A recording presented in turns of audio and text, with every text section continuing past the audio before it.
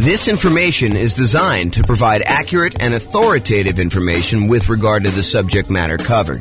It is offered with the understanding that the presenters are not engaged in rendering legal, accounting, or other professional services. If legal advice or other expert advice is required, the services of a competent professional should be sought. Welcome to the Honolulu Real Estate Investing and Real Estate Financial Planning Podcast. Learn all about investing in real estate in Honolulu, Hawaii, with a combination of real estate financial planning and modeling with numbers specific to Honolulu, plus syndicated, more generalized recordings of live and pre-recorded real estate investing classes, not all of them specific to Honolulu. Be sure to stay tuned after the podcast for a message from our sponsors. Well, good afternoon and welcome, everyone. I am your host, James Orr, and I'm really excited today. Today is going to be a crazy new spreadsheet, new class. And so this class is called Rental Portfolio Return in Dollars Quadrants. It's a new spreadsheet you've got that allows you to track your entire rental portfolio's returns for all of the different quadrants you have: appreciation, cash flow, debt pay down, cash flow from depreciation, reserves, and it allows you to summarize that. Plus, it gives you some extra information about how those different returns are taxed and whether they're cash now, cash later, more speculative, less certain sort of stuff. So like we have like all those different things involved there. So you can go download a copy of the newest spreadsheet at refp.info/RPRIDQ. And RPRIDQ stands for Rental Portfolio Return in Dollars Quadrant. RPRIDQ. So REFP.info, RIP, not RIP, RPRIDQ. Oh my gosh. I'll put the link in the show notes. There you go. That's what we're going to do. Okay, so as we get started, let me kind of give you some background information to understand like what is happening here and why this spreadsheet is so amazing and why you're going to love it. So the Return in Dollars Quadrant is the trademarked visual representation we have of the different areas of return you get by owning rental properties. So this is it on the screen. You've seen this before if you've seen a lot of my stuff, but basically it shows you the 4 different primary areas that you get return when you buy a rental property. The appreciation part of the return, which is the tendency for property values to increase over time. The cash flow portion, which is all of the income you're receiving on the rental property, usually from leases, minus all of the expenses: vacancy, property management, taxes, insurance, mortgage payment, maintenance, all that stuff. We subtract it out from what you're receiving as income, and what you're left over with is your net cash flow after all expenses. And so that's one of the other returns. The third return is debt pay down. If you've got an amortizing mortgage and you're making monthly payments or regular payments on that, then with each payment, a little bit of the loan is paid down and you owe less. The amount you pay down in principal is your return from debt pay down. It's the amount of return you're getting by paying down the loan each particular month, and your equity is increasing by that amount. And then the last one of the 4 primary are the tax benefits, which we typically refer to as depreciation, or in this specific case, we're going to talk about cash flow from depreciation, which is the after-tax benefit you get by owning this particular rental property. And then in the middle, we usually visualize this and show you the total from those 4 areas of return. Now, when we look at that graphic, a lot of times we're like, well, what time period does this cover? And really, it depends. So these can be both forward-looking, as in like we're looking at the returns we're going to get in the next year on a property, or they may be that we're going to look at the returns we're going to get over the lifetime of owning the property. So really, the time periods can be forward-looking, or we can look at this and say, hey, what did I earn in the last year from owning this particular rental property? So it could be backward-looking. The most common that we use is how much will your property appreciate, have cash flow, pay down on the loan, and have tax benefits from owning the property in the form of cash flow from depreciation over the next year. That's the most common version, but we can do any other version you want. We can do over the entire ownership period. We could do the next 11 years as some arbitrary number, or really whatever you want to do. And this is really a, in quotes, pro forma, or the form that this will take, or another fancy way of saying that, another like more common way of saying that is we're guessing what the return is going to be in the next year. Like when we buy a property, do we know what the property will appreciate in the next year? Absolutely not. A lot of times we're guessing as to what that will be. Do we know how much the property will cash flow next year? Well, we know the lease amount, a lot of times we know the expenses that are fixed on the property, like taxes and insurance and, things like that. But do we really know what the maintenance is going to be on a property? No, we can set aside a fund for maintenance. Do we really know what the property management is going to be on that property? No, we can guess if it's in steady state and the property is kind of just humming along and no real big issues. But there can be unusual things that happen in a property, different maintenance, different vacancy, different property management fees. In fact, there could be other like HOA things, like special assessments and stuff like that. So yeah, we're always guessing, even with like things like cash flow. What about debt pay down? Yeah, in most cases, unless you're making extra payments on the loan, your debt pay down is going to be relatively static. And also your cash flow from depreciation is going to be known because in most cases, unless you're accelerating that or it's ending, we know what it's going to be because you bought the property and you know what it is once you set up the depreciation schedule. So a lot of those things are going to be fixed, but for the most part, those are going to be guesses as to what's going to happen in the future. And we call that pro forma, the form that it will take. And really, it's a fancy way of saying we're guessing as to what the returns are going to be doing that. Now, when you're looking backwards, we know, right? You look backwards and you say, okay, over the last year, exactly how much did this property appreciate? At the beginning, January 1st of the previous year, what was it worth? And then January 1st of this year, what is it worth? And we can look at that exact thing. We can look at exactly how much cash flow we have by looking at what we collected and what all of our real expenses were on the property. We can look at exactly how much we paid down in the loan by looking at the mortgage balance on one date and looking at the mortgage balance a year later on the next date. So we can do those and be very accurate with it, looking backwards, but it's hard to do in the forward, kind of like looking forward into the future. Now, there's a variation of the return in dollars quadrant. There's the normal one where we talk about appreciation, cash flow, debt pay down, tax benefits, and then the total amount in the middle. But if you're really thinking about investing in rental properties, it would be very prudent for you to invest with reserves. Another way of saying this, and I don't usually use strong language like this, and I don't usually get all up in your face and stuff like that, but I'm going to use some very strong language here and be very deliberate about this. You would be stupid to invest in real estate without setting aside adequate reserves. And I feel that strongly about it because you really do need to have reserves for the unexpected things that come up. So if you're like investing in this stuff and you are not taking into account reserves, you're probably doing it wrong. And so if you're just looking at your return from appreciation and cash flow, debt pay down, tax benefits, and you're trying to calculate what your return is on, like, let's say a certain amount that you have invested or the amount of equity you have in your property, and you're ignoring the fact that you need to have 6 months of reserves or 12 months of reserves or 24 months of reserves or whatever you set aside for reserves, if you're not taking into account that extra amount for reserves, you're probably not analyzing your deals correctly.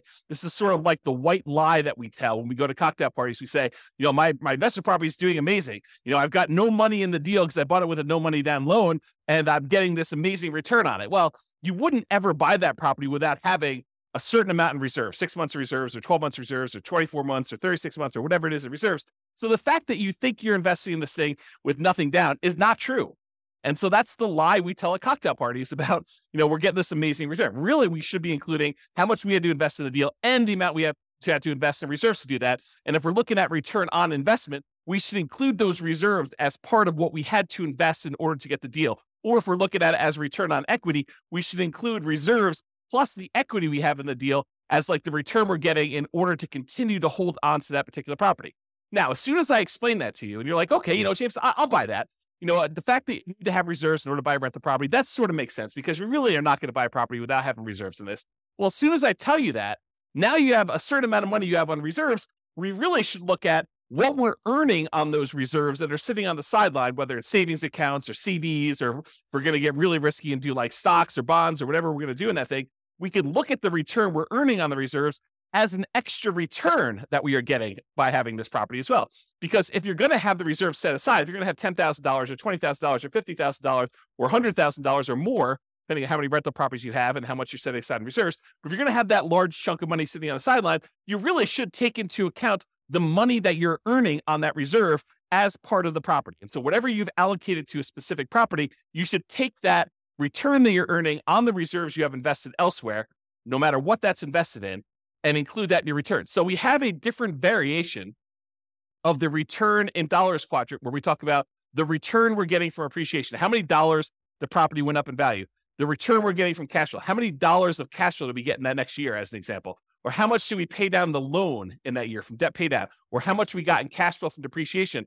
for owning this particular property. And then in addition to that, the variation with the one with reserves says, how much did we earn on the reserves that we set aside to own this property? And so we have a version of this where we have the 4 primary returns: appreciation, cash flow, debt paid down, tax benefits. And in addition to that, we have an additional one for reserves on the bottom, which is sort of your base of all the things that you kind of need that in order to continue to make this investment elsewhere. And then that gets included in the total as well. So that's why we have a different version for reserves. And that's why you will see on the spreadsheet, there's a section in there for reserves. It's not the amount you have in reserves. It's the return you're earning on the reserves you have set aside in order to own this property. Okay. So there are 2 flavors of reserves. And this is just sort of like by definition. It's like how we define the kind of return in dollars quadrant plus, R6 is the 6-month reserve version and R12 is the 12-month reserve version. But, you could arbitrarily say, hey, look, I'm actually going to set aside 24 months of reserves on all my properties, and I'm going to keep it into a savings account, and which I'm only earning, 1% or 3% or 4% or whatever you can earn at the time by doing that. The 2 flavors we have by default are this 6 months of reserves version, which we assume you're keeping in something really, really safe, like a savings account or a CD or something like that, where you're earning a very small percentage. And we've arbitrarily picked 1% as an example from this. Or you have 12 months of reserves. You have, at least twice as much as you think you might need if you were going to keep it in something safe, but you're going to be able to invest the majority of that in something a little bit more risky, like stocks or bonds. And we're going to just arbitrarily say, not that you're guaranteed to earn 8% in the stock market. We're just arbitrarily going to say you're earning a higher amount. And we picked 8% as just sort of like really rough number to estimate what you might earn in the future by keeping 12 months of reserves on the side. And this class was not intended to be a whole class on reserves. It's really just sort of like touching the surface of this discussion to show you why there are 2 different flavors of the return in dollars quadrant. One where we keep 6 months of reserves and we're earning 1% on that money, and another one where we keep 12 months of reserves and we're earning 8% on that money. And I've showed you 2 different examples of how the returns might look on the same property where you do 6 months of reserves or do 12 months of reserves. And one thing I will point out is the amount you earn from appreciation and cash flow and debt pay down and tax benefits, the dollar amount you earn on all those does not change if you have 6 months of reserves or 12 months of reserves. What does change is the amount you earn on the reserves. And I'm going to pause for the briefest moment and let my puppy out because he keeps on coming over to me and then he walks over to the door and he's getting to be old. He's like 15 years old. So 1 second.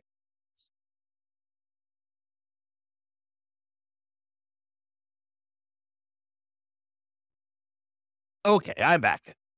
All right, so we just talked about reserves there. So getting back to this return in dollars quadrant sort of idea. You may be familiar with this idea if you've seen any of my classes where I talk about the world's greatest real estate deal analysis spreadsheet.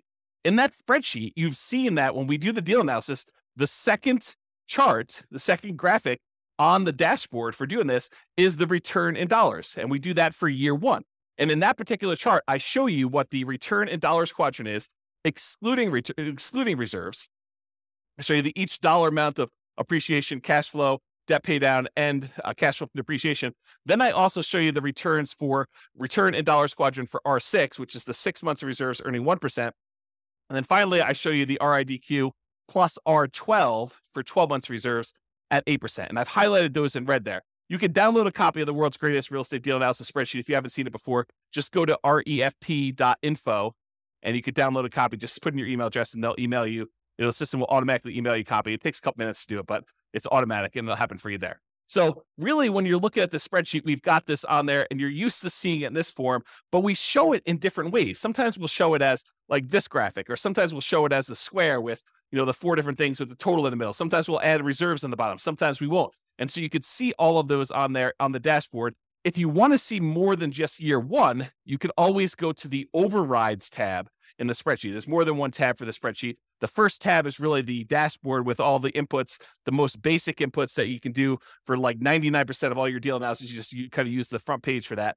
But we show all of the details and allow you to override any number at any point in time on the overrides tab. And you could see the return in dollars for subsequent years, all the way through, I think, year 40, if I'm not mistaken. So you could see all that on there if you want to go to the overrides. Okay, so that's how you do it. And that's what you normally see if you were looking at one deal that you're analyzing. So if you want to go look at a particular property that you're considering buying or a property that you already own, you want to just run it through the deal analysis spreadsheet, the world's greatest real estate deal analysis spreadsheet, then you can go see that. But what if you want to see all of your properties? What if you wanted to see what the return is for appreciation for all the properties you own, or the cash flow for all the properties, or the debt pay down, or the return you're getting on reserves, or the return you're getting from cash flow from depreciation, or what the total amount you're getting for all these are? Well, if you have access to the real estate financial planner software, you can see your entire portfolio starting at any point in time. You can see it from the very beginning when you start analyzing. You can see it 10 years in the future, or year 17 when you're going to actually retire, or year 22 when you're going to start collecting your Social Security. You can look at what your portfolio would look like, a snapshot of that, any point in time using the real estate financial planner software, and you can see it in kind of like 4 major views. The first view is you can see it in this sort of like stacked column where each individual property, it shows you the breakdown of how much you're getting in appreciation, how much you're getting from cash flow, how much you're getting in debt pay down, how much you're getting from cash flow from depreciation, how much you're earning in reserves. And it shows you each individual property stacked side by side so you can compare them very easily and see what they are. Or you could see any individual property using the more traditional kind of like graphical 4-quadrant thing with the reserves at the bottom, showing you the total amount and how it breaks down for each one of your different returns, the dollar amounts you're earning from each of those. And in addition to that, if you're like, hey, I want to just see one number for my entire portfolio, all the rental properties I own at that given time, we have a version of that return in dollars quadrant, where it sums up all of the appreciation you're getting from all of your properties, all of the cash flow you're receiving for that entire year for all of your properties, all the debt pay down, all of the tax benefits or cash flow from depreciation, all the amount you're earning in reserves, for a total amount in total for all of your properties in your portfolio. And then, of course, if you'd rather see it more of like a table format, we've got that view as well in the Real Estate Financial Planner software. And you can access that. Just go to refp.com or realestatefinancialplanner.com, and you can access that software if you have access already. But what if you don't have access to that? Well, that's why we're introducing the rental portfolio return in dollars quadrant spreadsheet. This works in Excel, might work in Google Sheets. I don't know. I didn't test it there. I can't guarantee it. It might work in whatever the Apple version of Excel is, but I built it in Excel, and that's what we designed it for. And so I know that it works there. But really what this does, it allows you to go in here and enter in all your different properties, then write down all the different appreciations you have for each individual property, all the cash flow you're earning from each individual property, all the debt pay down you're estimating you're going to earn for that particular year, all the cash flow from depreciation you're going to get, and how much you're earning on all the different reserves. Then it will total up how much you earn from all of those things by property and give you totals for all the appreciation for all the properties, all the cash flow from all the properties, all the debt pay down, all the cash flow from depreciation, all the reserves, and then the total for everything for all properties as one big number at the end. And in addition to that, we kind of break down, which I'll go over here in some detail here, about when you receive the money and whether it's speculative type of return or a more certain type of return. And I've also added something that I don't think I've added before on any of our spreadsheets. I think this is new. I create so much stuff, sometimes I forget what I put in other things, but I think this is brand new. When it is taxed, so all the different returns and when they become taxed and how they are taxed, because different returns are treated differently from a tax perspective. And so we'll go and we'll look at all that, but I just want to show you what the spreadsheet is and we'll go over details. So how do you use this spreadsheet? Super, super easy, super simple. I tried not to make it really complicated. I may in the future combine different spreadsheets and make them all interact and stuff like that. But I wanted to keep this super straightforward for somebody who's just like, I just want to see the return in dollars quadrants. I just want to look at that. So instructions are this. You enter in your property address. You pick a time frame. Usually it's going to be what's going to happen in the next year, but it doesn't have to be. It can be like, hey, what happened last year or what's going to happen for the next 10 years with this property. You decide what period of time you want that to be.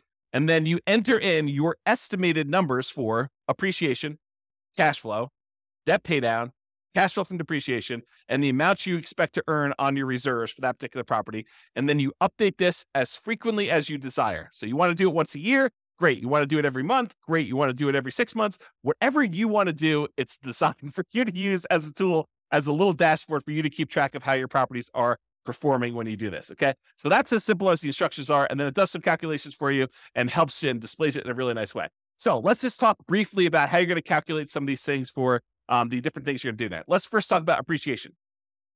For putting in the number for appreciation, you enter in your property, you decide you're going to do for the next year in the future. For doing appreciation, you usually take the value of the property and you multiply it by what you're estimating the appreciation rate will be. So for example, if you had a arbitrary number, $250,000 property, and it was expected to appreciate at 3% per year, you'd take $250,000 and you multiply by 0.03, and you'd get $7,500 is what you expect that property to go up in value in the next year. That's the only way you calculate it. It's really simple to do that. If it's 4%, use times by 0.04. If you think it's only going to go up 1%, you do 0.01. If you think it's going to go down in value, you can multiply it by negative point something. So whatever you want to do, you can do it that way. If you want to get fancy and you're kind of like an advanced Excel person, you could totally use a formula here. You could use equals, and then you put the price in there and you multiply it by whatever the percentage you've gotten there is, and it will then calculate what it happens to be. Then at the end of the year, you come back in and you write down what the new value is, and you could change the appreciation rate. You just kind of keep updating your formula if you decide to do it that way. That's appreciation. Cash flow. What we usually do for cash flow is you take the estimated cash flow after calculating all your expenses, like, vacancy, property taxes and insurance, property management, any utilities that you're paying as the landlord. You don't include tenant-paid utilities, any maintenance on the property, and your mortgage payments if you've got any of those. So, for example, you might have a property that has $200 per month cash flow after all expenses, and you enter that $200 times 12 to get a yearly amount, or about $2,400 for the year as an example here.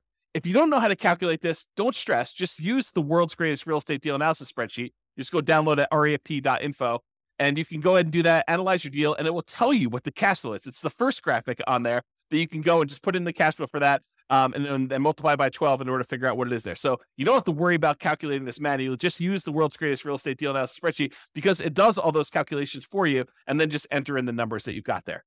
All right, for debt pay down, usually we'll estimate how much you're paying down on the loan in the next year.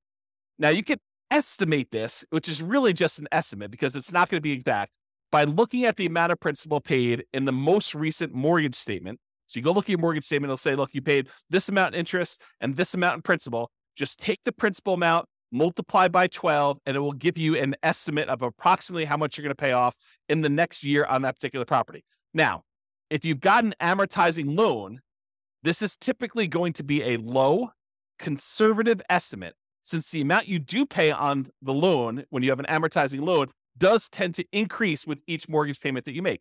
The more you pay down on the loan, the lower the balance is, the lower the interest that you have to pay on that particular month's payments. And so usually the amount of principal you're paying increases. It goes up with each payment you make. So this is going to be conservatively low. And you can really go look. If you're doing this in reverse, you're saying, look, what did I do over the last year? You can go look at the last 12 months of mortgage statements and add all those up as to how much you paid in principal if you want to do it that way. For looking into the future, it's close enough if you take the number for the last month and just multiply by 12. Sure, it's going to be off, but it's going to be conservative, and I think that's close enough for what we're doing there. So, for example, if you look at your mortgage statement and it says you paid $100 in principal on your last mortgage payment, just multiply that by 12, get $1,200 in principal for the year, and you enter that dollar amount in there. You could, if you were really an advanced Excel user, you could use a formula in here in order to calculate exactly how much your mortgage payments would pay off in a 12-month period. There is a formula for doing that. I'll just give you that hint, but you need to be an advanced Excel user to want to go in there and actually set up the formula to do that calculation for you. I will tell you, I personally don't think it's worth the effort because these are all going to be estimates anyway. Is your property really going to go up 3.00000% in the next year? The chance is almost zero that it will go up exactly 3.00000%. It's going to go up a little bit more than 3%. It's going to go up a little bit less than 3%. Might even go down a little bit depending on what the market conditions are doing. So we're guesstimating. We're estimating what this might be in the future anyway. So it doesn't matter if we're like accurate to the seventh decimal place when we're trying to figure out how much you're getting in debt pay down. And yes, it is going to be conservatively low, but this just gives you a rough idea of approximately how much you're getting on a property when you do this. Okay. All right. The next one is cash flow from depreciation. You can usually find this number on your tax return, or you can estimate it based on how much you paid for the property. This is not intended for me to be like a whole class on how to go calculate cash flow from depreciation. If you don't know how to calculate it, really simple solution. Just go use the world's greatest real estate deal analysis spreadsheet. Analyze the deal you've got there. It'll actually estimate what your cash flow from depreciation will be based on what you put in there for the deal analysis, the purchase price, and what percentage of the property is land value, what percentage of is the building, and what your estimated effective income tax rate is. It'll do a calculation to estimate what your cash flow from depreciation will be, and just use that. Again, estimate is good enough. We're just kind of getting a rough idea from this stuff. So if you are also, I'll note, if you're doing some type of accelerated depreciation, like you're going to go and itemize, make all the different components in your house. You're going to accelerate your depreciation by moving everything forward to improve your cash flow on your particular property in the short term. Then realize that you might need to adjust these numbers to make it more accurate, but just estimate it, get an idea, and then you can go firm those up later if you need to, or go talk to your CPA if you have a CPA doing your taxes for you. So just do that and realize that depreciation goes away after 27 and a half years on residential properties, unless you've accelerated it and you've got to go up even faster than that. But in most cases, 27 and a half years, it's going to be zero after that. So if you own the property for more than 27 and a half years, and been renting it out for that period of time, it's going to be zero for your depreciation number. All right. And this is just another note on this estimating and annualizing. How do you estimate things like cash flow when things are changing in the middle of your year? For example, you're doing this analysis in July. Well, in January, your taxes are probably changing. And there may be a new lease coming on in May, which is going to increase the rents or decrease the rents, depending on what's happening in your marketplace and what you were able to get last time. So you're not going to be able to say my cash flow is $200 a month and multiply by that 12 because it's only an estimate. Because your taxes are going to be different in January, and your May lease is going to come up, and there's all these different things that are happening where things are changing in the math that you're doing to calculate this. Estimating is okay. Don't stress about this. This isn't like precision forecasting to begin with. Your property expenses like maintenance are also likely to change. They're going to be different than what you're estimating anyway. So don't worry about it. Just kind of use some rough numbers. We're trying to get like a ballpark of how well this is doing. Take a month of cash flow, multiply it by 12, and consider that good enough. Is it going to be exact? No. Could you take the extra time to make it more exact by going there and say, well, my taxes are going up in January. Here's what I think they're going to go up to. And so let's go ahead and change, 4 months of the time that I'm doing this to be that. And oh yeah, by the way, the lease is going to renew, and I think I'm going to raise the rents by this amount, and I'm going to do that change. And maintenance, I think on a property this year are going to be higher because the tenant's been living in the property rough. And so I've got to estimate that. Sure. Could you go and do that and make it more accurate? Absolutely. Could it be really accurate if you're looking for the last 12 months and kind of doing this in reverse? Absolutely. But for now, just take a number and just estimate and make it accurate.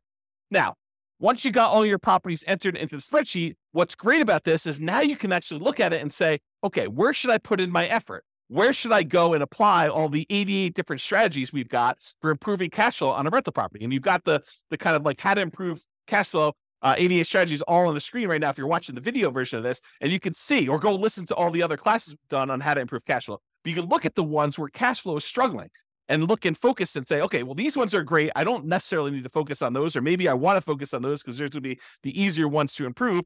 But you can decide which ones to focus on and which ones to apply the 88 strategies to.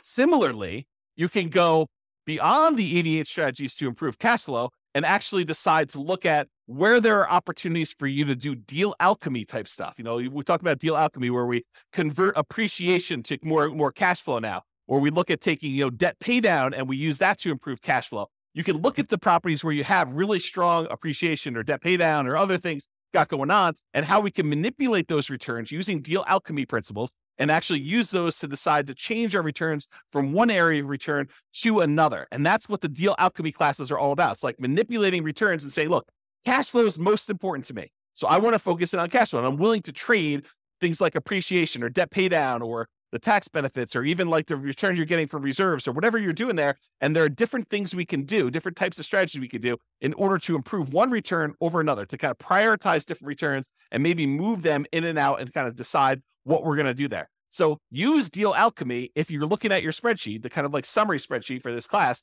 and decide which ones that you want to do. So their entire class on deal alchemy, I'm not going to go into that, but that's how it's worked. That works. All right. This is what I think is a new slide. How returns are taxed. How are the different returns that you're getting from buying a property? How are they taxed? And so this is a new spreadsheet that shows you how it's done and when you're taxed on the property. So let's just break it down. There's appreciation, there's cash flow, there's debt pay down, there's cash flow from depreciation, there's reserves. So appreciation return is typically a deferred return. You're not getting that immediately until you sell the property or you refinance the property, and then it's typically taxed at capital gains. So if you go in to sell the property, then you're going to pay capital gains taxes on the property on the appreciation part of the return that you had during that time.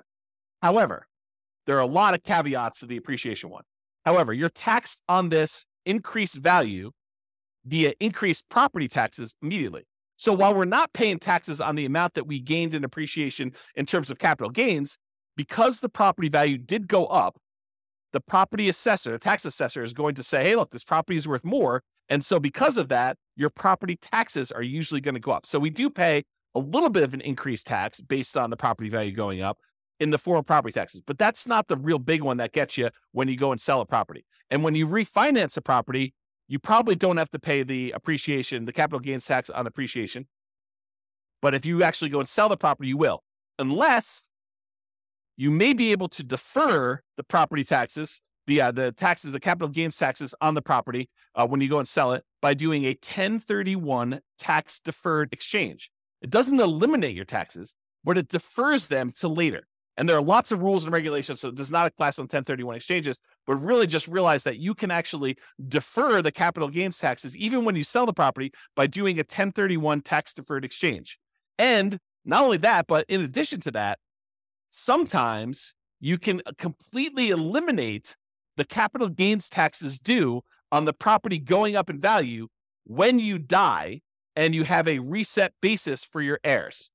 So the property went up in value $1 million since you owned it, but you then die, you pass on the property to your heirs. Well, now their basis, the amount that they're starting from to figure out how much capital gains they owe, becomes that new $1 million higher valuation, not the one you had before. And so there are no capital gains taxes due on that dollar amount. And there are all sorts of like rules and stuff like that and taxes on your estate and everything. I'm not going into that, but realize that this property, the capital gains due on any appreciation gains you have, may be completely eliminated when you die if you have a reset basis for your heirs. Not that that's a good solution for getting rid of the taxes on a particular property.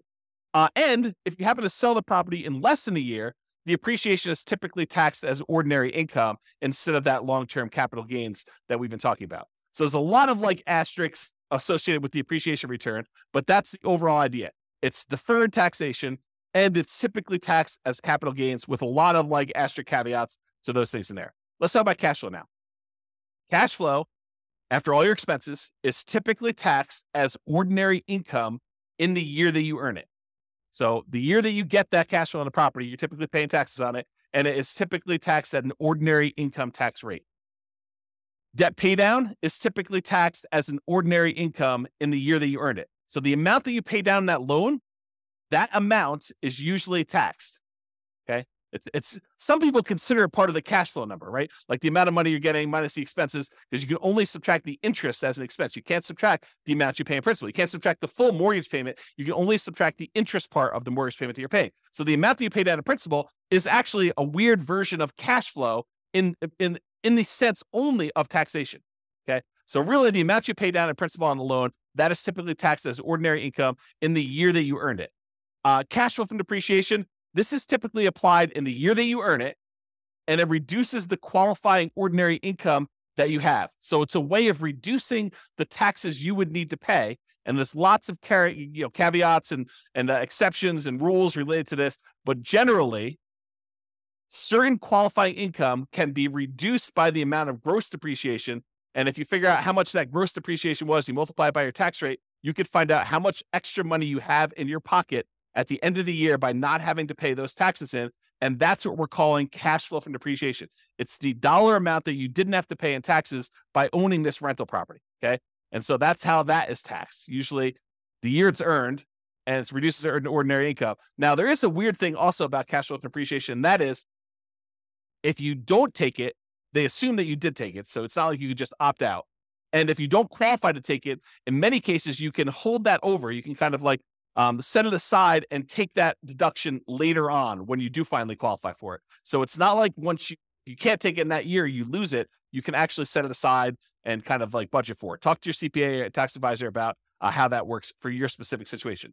And then finally, the returns from reserves are typically taxed as ordinary income in the year that it was earned. So if you have money in a savings account, or you have money in CDs or the stock market, and you're earning on that particular money, you're getting a return on that, that's typically taxed as ordinary income in the year it's earned. Now, again, seek a professional to verify this for your situation. I am not a tax expert by any stretch of the imagination. I've had zero tax training, but this is just like my knowledge of the topic. So as a starting point for you.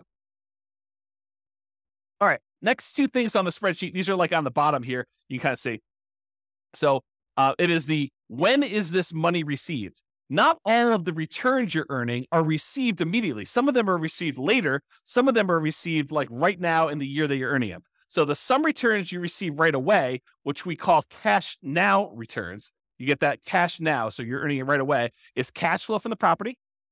The cash flow from depreciation, those tax benefits you get by owning the property, you get that in this year for the taxes that you do. And then also the returns you're getting from reserves. So those are the three areas of returns, the three returns that you get to keep now. You get to earn this year or this month that you get whenever you kind of receive those. It depends on how you structure everything, but really it's like you're not delayed in getting those. Now, some returns you receive when you sell a property or when you refinance a property, we call those cash later returns. And those tend to be appreciation, the tendency for property values to go up over time, and paying down the loan, debt pay down. Really what we're talking about is accessing the equity in your property. When property values go up and you owe and the loan goes down, the amount of equity you have in your property actually increases.